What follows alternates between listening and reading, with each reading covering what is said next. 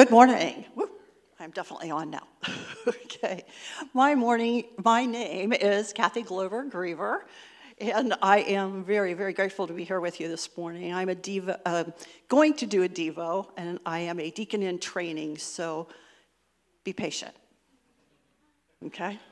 One of the things I'd like to tell you is that I have this wonderful volunteer job that I've probably bragged about to a lot of you already, but it involves visiting people and chatting with them. I mean, that's pretty simple, and they want me to do it, which is amazing. So the other day, I was visiting with this elderly gentleman, and as he laid in his hospital bed, he was watching a show on the television that had to do with renovating cars.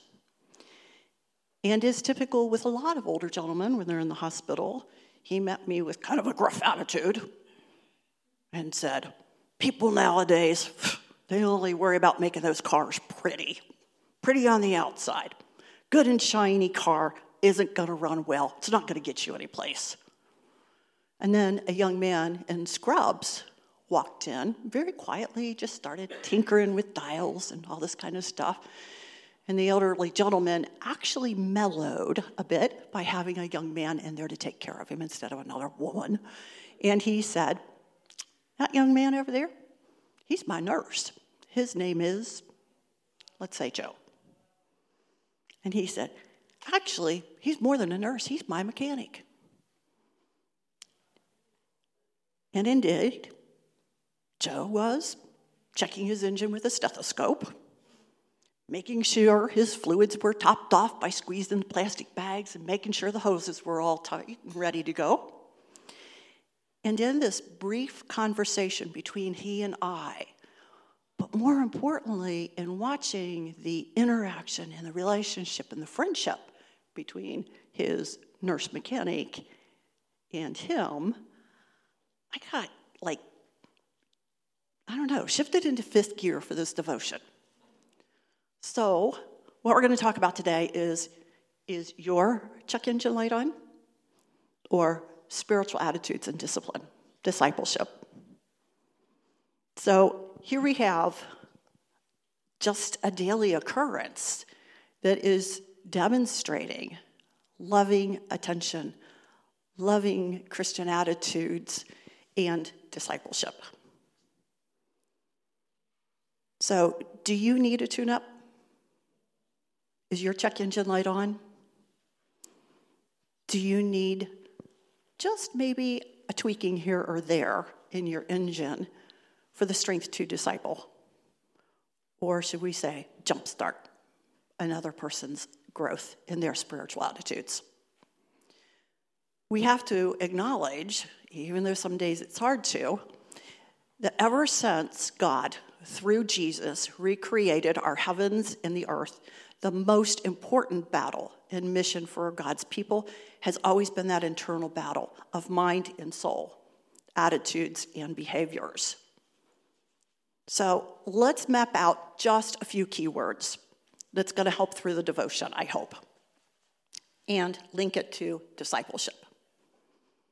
So first, attitude is defined as an individual's mental tenacity or way of feeling, responsible for the way he or she thinks or feels, and then is then reflected in their behavior. And that's the key part, that our attitude is reflected in our behavior. It is the source of our behavior. Spiritual attitudes fuel the spiritual heart and mind, enabling the person to be spiritual in their attitude and, importantly, in their behavior. Spiritual discipleship then incorporates your attitudes, your thoughts, and through your behaviors, ultimately furthers the truest image of God to others. Spiritual attitudes and discipleships have little to do with outward pretty or shiny or chrome on your car, but it does have everything to do with your mindset, how your engine is influenced through the Holy Spirit.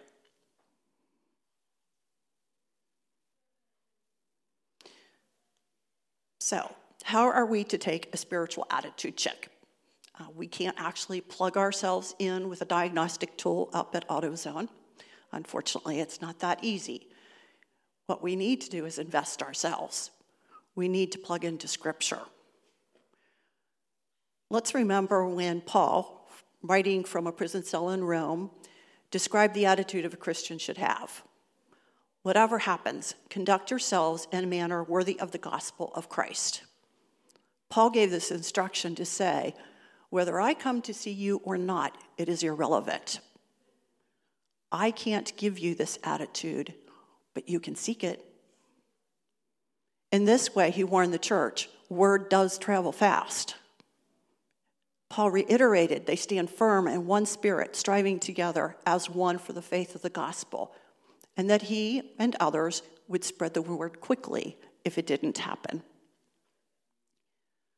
No matter what unexpected disruption, frustrations, or difficulties come our way, we are to respond with a Christ-like attitude.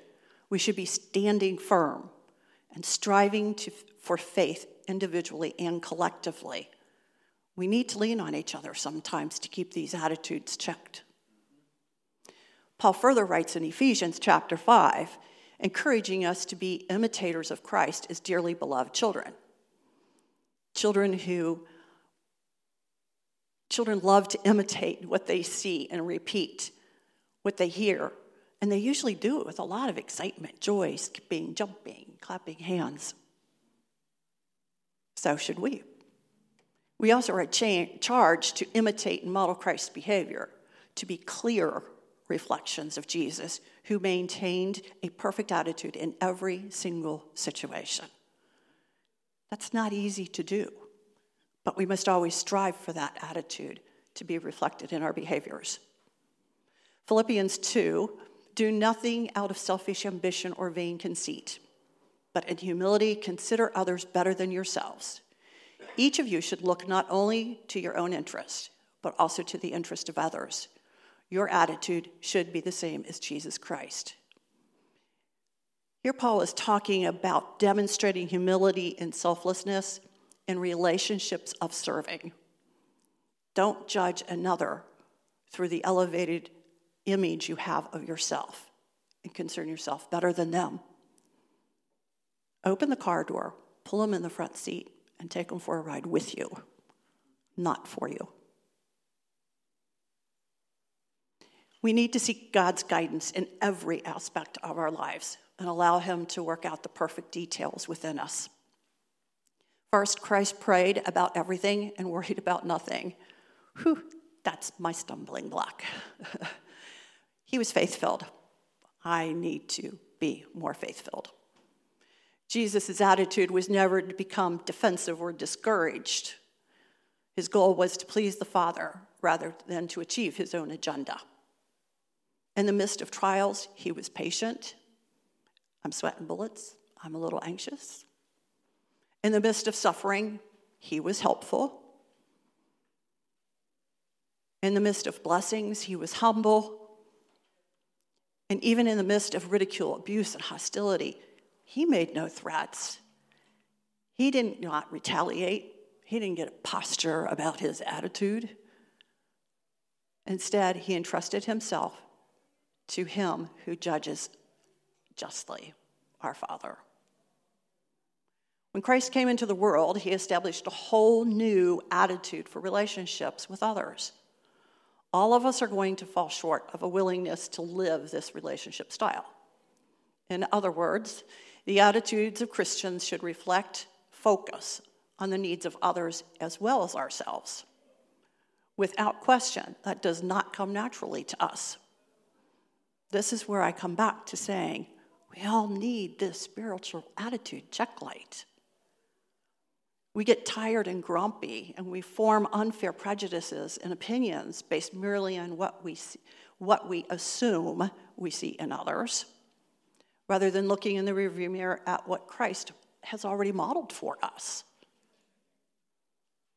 One day when Jesus' disciples were arguing amongst themselves, and I think this is the storyline in Matthew that we can all kind of go, yeah, we get it.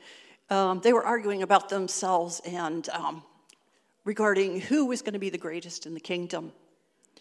Jesus walked up and he said, you know that the Gentiles lord over them and their high officials exercise authority over them?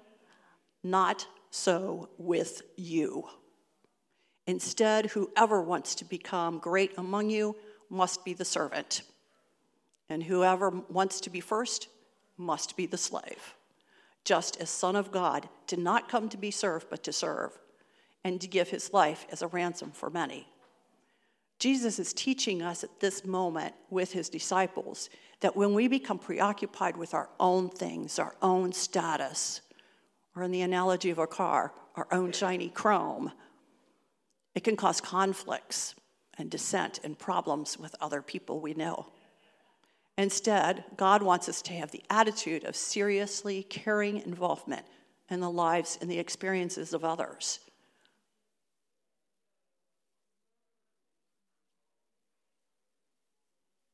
But when we begin to look in that mirror and remember what we're called to do, and we begin to model those traits and attitudes in our casual interactions and relationships, we become less grumpy.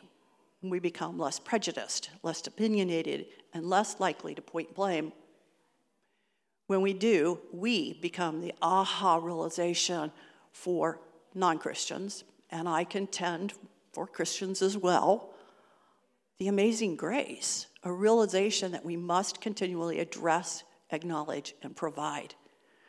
This is where discipleship comes in. When we allow ourselves and our lives to become an aha moment for another individual. What a grace, what a gift for us. Probably is equally as important as for them. A Christian disciple is a person who follows Jesus Christ and accepts and assists in the spreading of the good news of salvation. And we do that through our spiritual attitudes, not through judgment. Christian discipleship is the process by which disciples grow in the Lord Jesus Christ and are equipped by the dwelling Holy Spirit. And I think that's important, that the Holy Spirit is dwelling within to overcome the pressures and trials of this present life and allows them to become more Christ-like. This process requires believers to respond to the Holy Spirit, prompting to examine their thoughts, words, and actions and compare them with the Word of God. This requires that we be in the world daily, studying the Word, praying over it, obeying it. In addition, we should always be ready to give testimony of the reason for the hope that is within us. This is how we will disciple others to walk in his way. According to Scripture, a spiritual attitude and discipline is a mutual purpose. Even when displayed in differing ways and places, we each have a purpose. Being Christ's disciple involves personal growth characterized by the following points. Putting Jesus first in all things. To be set apart from the world. Our focus should be on our Lord, how to please him in every way of our lives, not to be self-centered. Following Jesus' teaching. Again, we must be obedient children of the word. Obedience is the supreme test of faith. Bearing fruit. Christian disciples should have fruitful lives. Displaying the fruit of the Spirit, good works, the peaceful fruit of righteousness. Technically, producing fruit was not one of our specific job duties. But our job is to abide in Christ. And automatically, therefore, when we do abide in Christ, the fruit will come. God's goal is that we produce much fruit. And he uses us to bring about blessed change in the broken and the fallen world. We have so much work to be doing. So many goals, so many purposes to fulfill. Fourth point would be to love other disciples. Love of other believers is evidenced of our being members of God's family by having a church family, study groups, and going to our peers in need. When love is described in and shows us that love is not an emotion, it's an action. In order to love, we must be willing to do something and be involved in the fullness of the process, not just in the good, the easy, but in the most difficult and dirty of times. Making disciples of others. One of the last things Jesus said to his disciples before his ascension was a command to go and make disciples of all nations. He didn't say, go and make disciples of the easy people. Go and make disciples of the people leading my direction. Or just buff off those other Christians and make them shine a little brighter. He said, make disciples of people in all nations. This involves evangelism, sharing the gospel and urging people to repent and believe in Christ. But don't fool yourself. It also drastically involves discipleship. Christians actively engaged in training people who will in turn then train others. Spiritual discipleship is a mindset that is influenced and formed through the Holy Spirit. Know that he is working in and through you to make this happen when you invite him. The life of discipleship is possible only through the empowering presence of the Holy Spirit. Discipleship will not live or form any other basis. So only as we allow the Holy Spirit to fill us, consciously yielding yourself to his presence and direction, can we walk as Jesus walked and do the work that he called us to do and experience transformation in his likeness. The attitude of Christian discipleship is to put Jesus first by listening to his Holy Spirit and then obeying it, by producing good fruit, loving others, and making more disciples. Checking and maintaining your spiritual attitude in discipleship will showcase you and other lives as a shining example of a person and have the fine-tuned inner workings to help you get to your destination of where we all need to be, and that is in God's family. Thank you. Pray with me. Heavenly Father, this is a lot of words to try to describe all that you have commanded us to do. Lord, it's simple. You have called us to be like you. You have called us to love you to the degree that we want to emulate you, that we want to join you. We want to walk hand in hand with you and introduce you to all of our friends, our neighbors, our enemies, our foes, and to do that through emotions, attitudes, and when necessary, words. But Lord, we all know first impressions are defined by behavior. Let our behavior reflect your smiling grace to the world. Fill us with your Holy Spirit, Lord. Amen.